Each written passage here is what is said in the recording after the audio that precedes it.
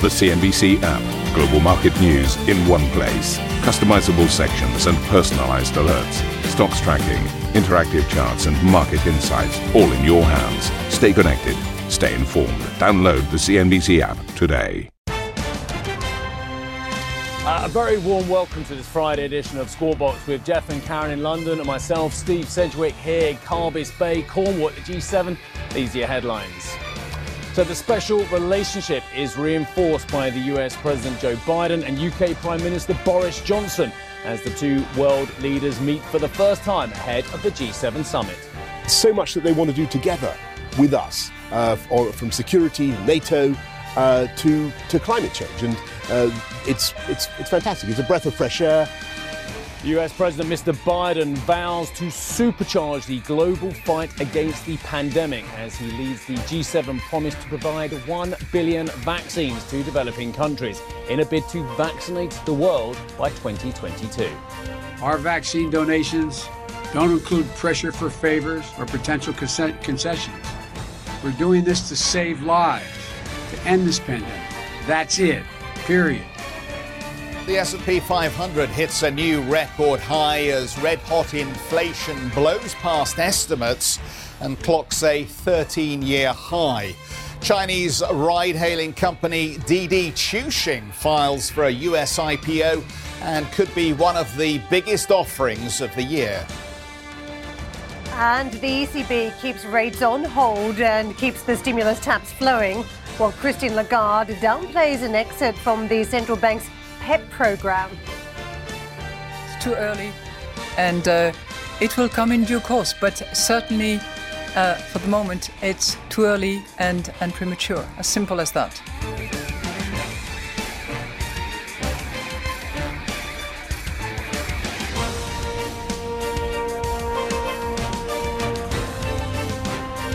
Very good morning, everybody. Very good morning, Karen. Good morning, Jeff. Let's talk G7 then. President Biden has held his first face-to-face meeting with UK Prime Minister Boris Johnson ahead of this weekend's G7 summit.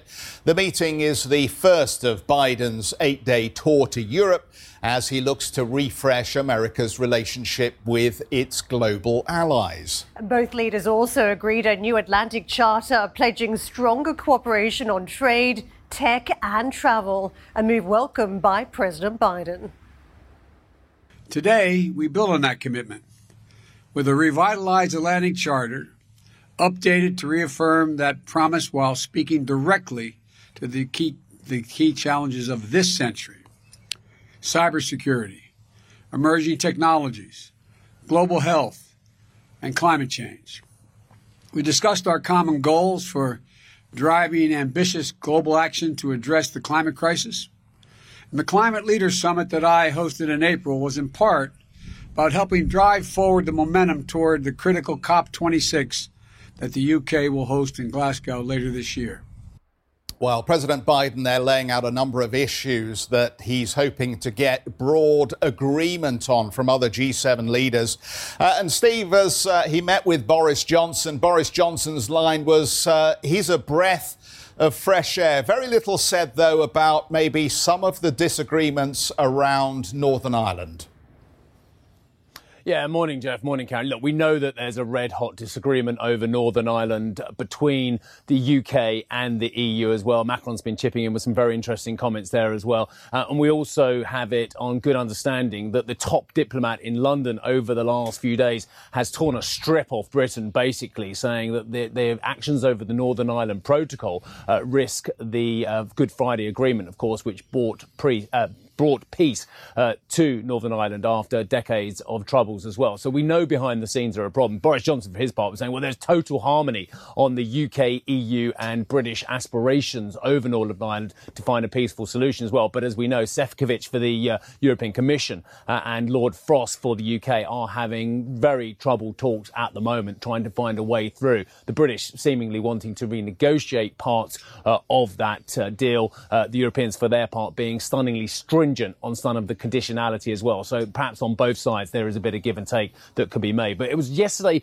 really all about whether there would be any chemistry between Joe Biden and Boris Johnson, whether the UK and US could rekindle some form of closer relationship. Viewers who've watched this show for a long time know, like Boris Johnson actually, I have a real problem with the term special relationship as well, which was basically brought in by Winston Churchill to try and curry favour with the Americans in the early part of World War II as well. But again, a lot of allusions to that period actually, funnily enough, yesterday as well. In fact, today I'm afraid all you've got, and you can't even see it, is HMS Northumberland, which is a frigate which is patrolling Carbis Bay behind. But yesterday, HMS Prince of Wales, which is an absolutely gigantic ship, it's a Queen Elizabeth class aircraft carrier, was patrolling around yesterday. And why is the Prince of Wales interesting? Because it's the namesake of the ship that took Churchill to Placentia Bay in Newfoundland back in 1941, and that's where they signed the original Atlantic Charter, which, again, I've said to viewers on Capcom just now, I spent a lot of time thinking about that period and, studying it, what have you as well. Like, that period was, A, before the US had even entered World War II, and B, when Britain was in absolutely dire straits with its empire in 1941. They were losing in North Africa, we were losing in the Far East, we'd of course had the Battle of France, which we'd evacuated and come back after Dunkirk to Britain as well. So Britain was in a really parlous state and by no means was in a position to talk about post-war democracies and post-war institutions. So I think that's absolutely a fascinating period. Anyway, my point being is, yes, it was all about reinvigorating the Atlantic Charter, reinvigorating the relationship on a democratic basis between champions, apparently, of democracy, Britain and the US as well, and just smoothing over some of those differences and issues that precursored this meeting as well. So let's listen in to UK Prime Minister about one or two of these issues. The United States, Washington, the UK, plus the European Union have one thing we absolutely all want to do, and that is to uphold the Good Friday, the Belfast Good Friday Agreement, and make sure we keep the balance of the peace process going. And that's absolutely common ground. And I'm optimistic that we can do that. So very interesting. Straight away, we can talk about vaccines later on as well, and we'll talk about it a lot as well. I think there is a lot of good news on the vaccine front. We already last week had some pretty interesting news, possibly about more cooperation on taxation. You, I and Karen have covered that an awful lot as well. But what about the future of these alliances going forward? Now, one of the alliances that came out of the Second World War, of course, as our viewers will know, was NATO. And there have been questions about the commitment of the United States to NATO, of course, under previous administrations. It seems that it's steadfast at the moment. But from a European point of view, there's always been questions about whether NATO is the right defence mechanism for Western Europe as well. And of course, a lot of those questions have historically been raised by inhabitants of the Élysée Palace. And the current one, of course, is Monsieur Macron as well. And he's been asking some questions about the transatlantic organisation, NATO and that. And a lot of that will be addressed, of course, because Biden is going to a NATO summit earlier next week as well. But let's listen into what Monsieur Macron has to say about NATO at the moment. Je pense que l'OTAN aujourd'hui est dans une situation. NATO today is in a situation that requires a great deal of strategic clarification. Yes, I think that the new American administration will allow us to have a summit that has a form of appeasement on many issues. Nevertheless, we need to clarify strategically, in several respects, where the transatlantic organisation is going. So I think that's a conversation for closed doors here over the next couple of days. I think it's certainly a conversation for Brussels in Belgium at the start of next week at that NATO summit as well. And I expect Joe Biden to be very fulsome in his praise of NATO as well. But it'd be interesting to see whether the French come up with counter proposals for the Western alliance, which many say has guaranteed peace since 1945 as well. As far as the relationship stuff between US and UK is concerned yesterday, I think Boris Johnson wanted to talk about the Charter and the special relationship, or his version of it.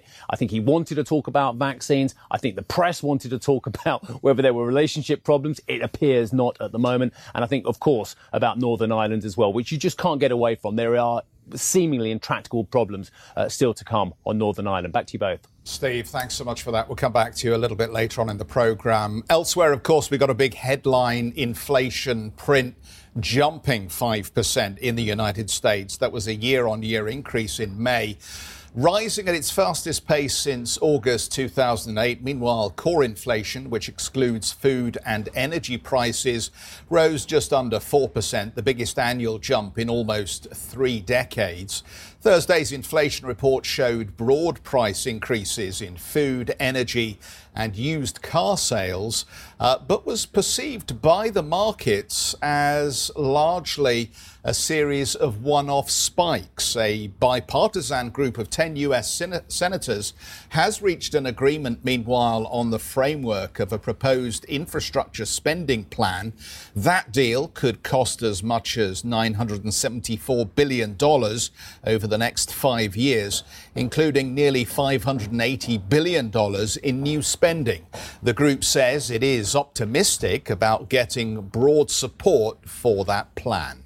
Let's take a look at what the markets did with that inflation number. If you got past the headline and looked at some of the various categories where the pent-up demand spending has driven up prices, it did tell a story of transitory action, at least for enough of the market participants that we saw a slight rally, particularly in technology names. Some of that relief very much parked around the NASDAQ trade, and you can see a bounce of near on 0.8% over the course of the trading week as well. We are firmer. We have gains to the tune of about 1.5% versus the so-called recovery trade on the Dow. That has been a very challenged trade this week. There's not been a huge amount of momentum. If anything, we've seen the Dow reversing over the course of the week, despite this green, down 0.8%. So the market has been a bit more cautious on the Dow this week, and it was finally the first positive day in about 4 in terms of the upward move. What we had on the S&P 500, and this is worth noting, 27th record close. It's taken a while to get back there, but certainly there's been a series of those records notched up this year. Was another one in session. If you look at the various components, real estate has been tracking around the highs, but joining in the action yesterday was healthcare stocks at a record, and also communication services, which, as we know, houses a lot of those big technology names.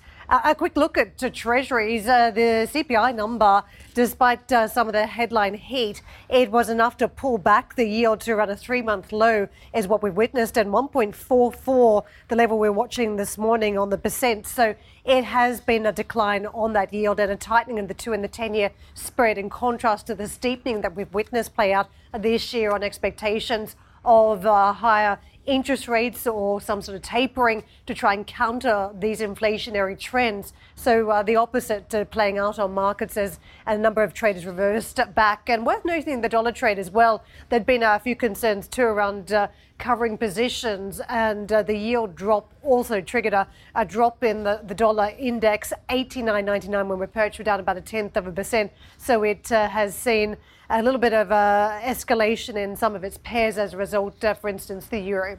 Meme stocks, as we talk about some of the action stateside, there's been a lot of it around these particular names, and whether there is a connection to monetary policy or not, or simply just running into a wall of resistance now, these names all reversed very, very aggressively.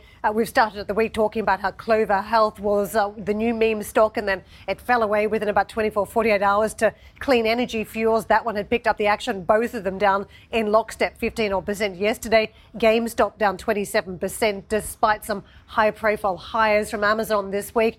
And Wendy's a little bit more contained, as you can see, but also pulling back. The one we haven't got there is AMC, but that was one of the big traders' stocks yesterday as well. A quick look at the Asian markets. This is how they're shaping up for the Friday trade. It's been a little bit patchy, as you can see. Green for the Australian market, for Hong Kong, trading up modestly, but a little bit of a decline for Japan to the flat line, and China sits down by about 0.25%. So we're not getting much of a clear direction, Jeff, from Asia. Karen, thank you. Let's bring in David Newhouser then, the CIO of Livermore Partners. David, good morning to you. As we see in the inflation report, demand has rebounded faster than supply. But when supply does catch up with demand, do we start then to see these inflation numbers fall? What after that for markets? Hey, good morning. Look, I think that, you either believe that inflation is transitory, or you believe that we're starting to see some levels of consistency with inflation, which has been my view for some time now. So I think the market is seeing it sort of through rose-colored glasses at this point. If you see, and the idea is that inflation is transitory, and therefore you're seeing yields stay relatively low and the market very sanguine. I think the question will be is, as economies reopen and you start to see more normalization of the economy, what happens then? So I think at this point, it's still a wait and see, and the markets are telling you that. the markets are telling you they don't care about the numbers, aren't they? And that's what we're getting from the Treasury yields as well. After that modest spike, we then dropped to about 1.43, I think, on the 10-year. David, don't we need to confirm that the structural drivers of inflation have actually changed here? And basically that takes us to wages. And I think this is a chart that you gave us, which suggests that actually wages are not moving at the moment.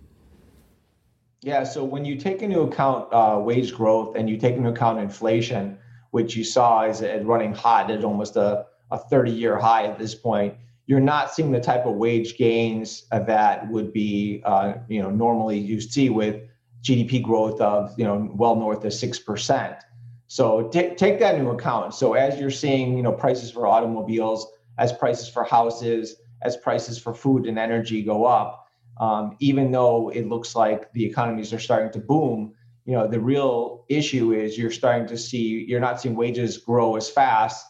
And thus, ultimately, that's going to be something that's going to start to pinch the consumer. And as you know, the consumer is, 70+% of the economy. So that's how I look at it over the next few years, is that if you believe that inflation is here to stay, which, we do at Livermore, then I think you're going to run into some troubles. And at that point, I think the Fed has to start taking their foot off the pedal and start putting it on the brake and stop believing in these bubble economies that we've been pushing forward for now over a year.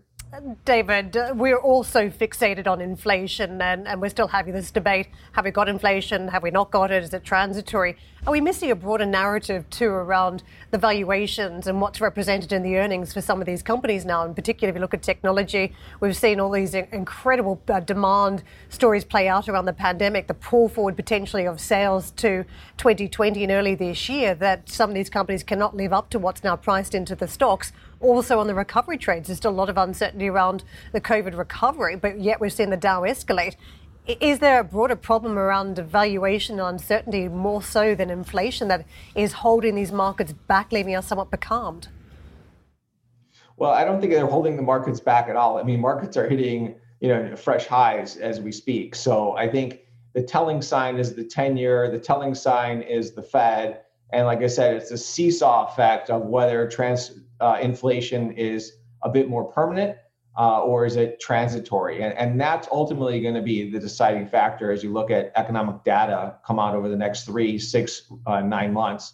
If you believe the Fed is going to have to start to adjust the game plan comes later fall and numbers stay relatively hot, that's when you're going to see the sea change in terms of where investors are seeing opportunities and where investors start to sell off stocks. So it's all about the 10-year and it's all about the US dollar. And I think if you focus on the US dollar, that'll tell you where the 10-year is going. And that to me is the main point to take today.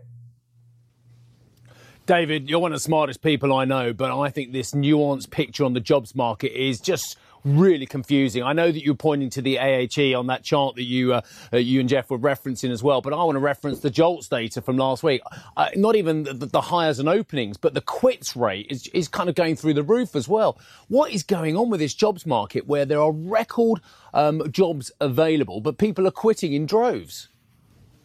Yeah, look, I think, take a look at some of the restaurant stocks. I think that's key. When you look at either McDonald's, Chipotle, they're seeing massive input costs that are rising and rising.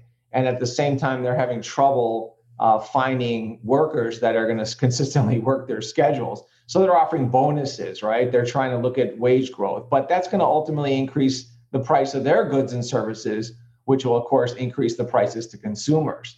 So, yeah, no doubt, Steve. I think that the numbers are very, very inconsistent as far as what that's telling in terms of the economy. I don't know ultimately what's going to change. Our belief at Livermore, as you know, is we're focused on inflation. We think stagflation is possible as you see, the juice come out of the market in terms of all the deficit spending that we've seen now and witnessed over the past 18 months. What happens when that starts to get pulled back? What happens when we see less QE and the bond buying program of $80 billion a month starts to dissipate? That's going to have, I think, the potential at least to start to re-rate markets, which look extremely frothy, as we've talked about now for several months. And ultimately, that's where you have to focus on. So as an investor, you look at the numbers and you can obviously push them off to the side, but you can't do that if you start to see more consistent, more hotter numbers run forward as you move forward here in the next few months. I want to get some market calls from you before we let you go, and I know one of your strongest calls is around commodities. We've been talking about this a little bit this week, the lack of investment in mines, huge infrastructure plans that are being rolled across the various nations. It sets the scene for this tug-of-war between supply and demand. How do you navigate the commodity complex then with this call on commodities? Yeah, so a great question, Karen. I mean, I think, like I said, Livermore, our fund is focused on commodities, banks, industrials for the most part. We think this is going to be a new super cycle for commodities. Going back to your point of we've seen less mines being built. We've seen, oil and gas see CapEx be pulled away as banks aren't lending anymore. You're seeing ESG initiatives take front and center stage when it comes to board meetings, as I've been focusing on now for, again, the past several months. And as that occurs, there's a structural shift, I think, that's occurring with that. And that ultimately, like I said, so when people start to look and say, look, this is transitory inflation, it's going to be here for several months, it's going to go away. I beg to differ. I think that there's been this structural shift where you have not seen capital. Capital's been starved to the complex. And ultimately, you have a dollar that's looking to potentially fall apart. And as you push all those together, or you put all this together, and I think it sets up an extremely interesting dynamic of where you want to be invested in over the next 3 to 5 years, which I still think is commodities. So we're playing that in terms of some of the smaller cap, free cash flow or cash flow businesses out there. A lot of it's in Europe and a lot of it's in international. So I think Europe's going to outperform the U.S. as we go forward. And that's where most of our capital is actually at Livermore and a lot of these European stocks tied to mining. David, good to see you. Thanks so much for helping us out this morning. David Newhouser, the CIO of Livermore Partners. Moving on, for more analysis on how the Fed is expected to approach the latest inflation data when the FOMC meets next week, head online to cnbc.com. Still to come on the show, Chinese ride-hailing titan Didi Chuxing officially files for a Wall Street IPO, setting the stage for what could be the biggest listing of the year. And as we leave you, we'll take a quick break and we'll give you some shots of off in the distance. I'm told this is HMS Northumberland, a Type 23 frigate originally designed to carry out anti-submarine operations in the North Atlantic, now patrolling the coast of Cornwall as it protects the G7 leaders. But from whom? That's the question that we will talk about as we consider NATO's new role going forward. We'll be right back.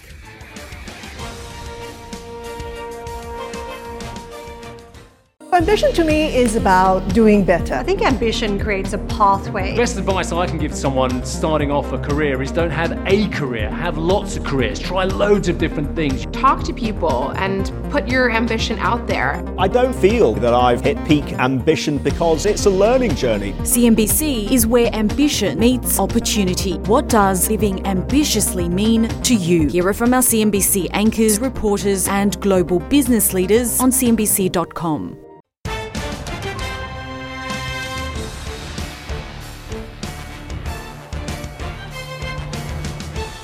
Chinese ride-hailing giant Didi Chuxing has filed for a US IPO, which is expected to be the biggest listing this year. According to Reuters, Didi is looking to raise around $10 billion, valuing the company at nearly $100 billion, around the same as US rival Uber. Let's get out to Sam. Sam, it does feel like a lot of this story is about the rivals at this stage. When Uber came to market and has had to navigate the pandemic, it's been a very difficult time trying to work out what is a new normal for this business as it also chases other avenues of revenue.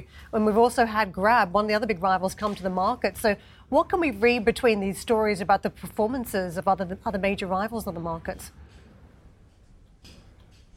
Good morning to you, Karen. Well, it certainly is a very interesting timing and certainly good time, you could say, for Diddy, given that, ride-hailing and travel companies, the demand is certainly coming back for those on this recovery and certainly this vaccination rollout. And so there's certainly been a lot of excitement around this building when it comes to Diddy, because we have been watching and waiting for some time now. But finally, the ticker code Diddy could soon make itself home on Wall Street, either on the New York Stock Exchange or the Nasdaq, after it certainly did file for a listing over in the US. It's not clear just yet the size of this offering, but as you suggested, we have seen reports saying the company could raise around $10 billion with a valuation of close to $100 billion. And with that, it could be the biggest share offering by a Chinese company over in the US since Alibaba's massive IPO back in 2014. And Reuters sources are suggesting this could happen as soon as next month. The lead underwriters are Goldman Sachs, JP Morgan and Morgan Stanley. But certainly this could be a big win for those shareholders, Uber and also SoftBank. Uber holds a 12.8% stake, SoftBank around 22%.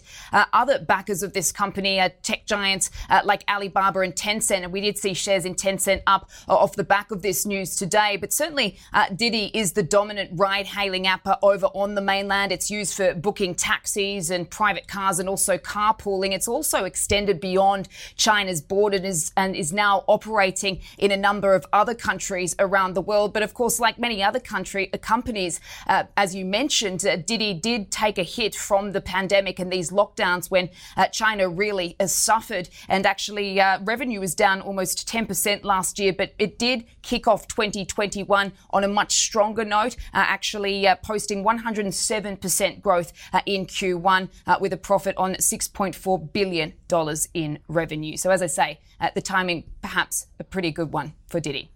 Thank you for listening to Squawk Box Europe Express. For more market-moving news, you can head to cnbc.com.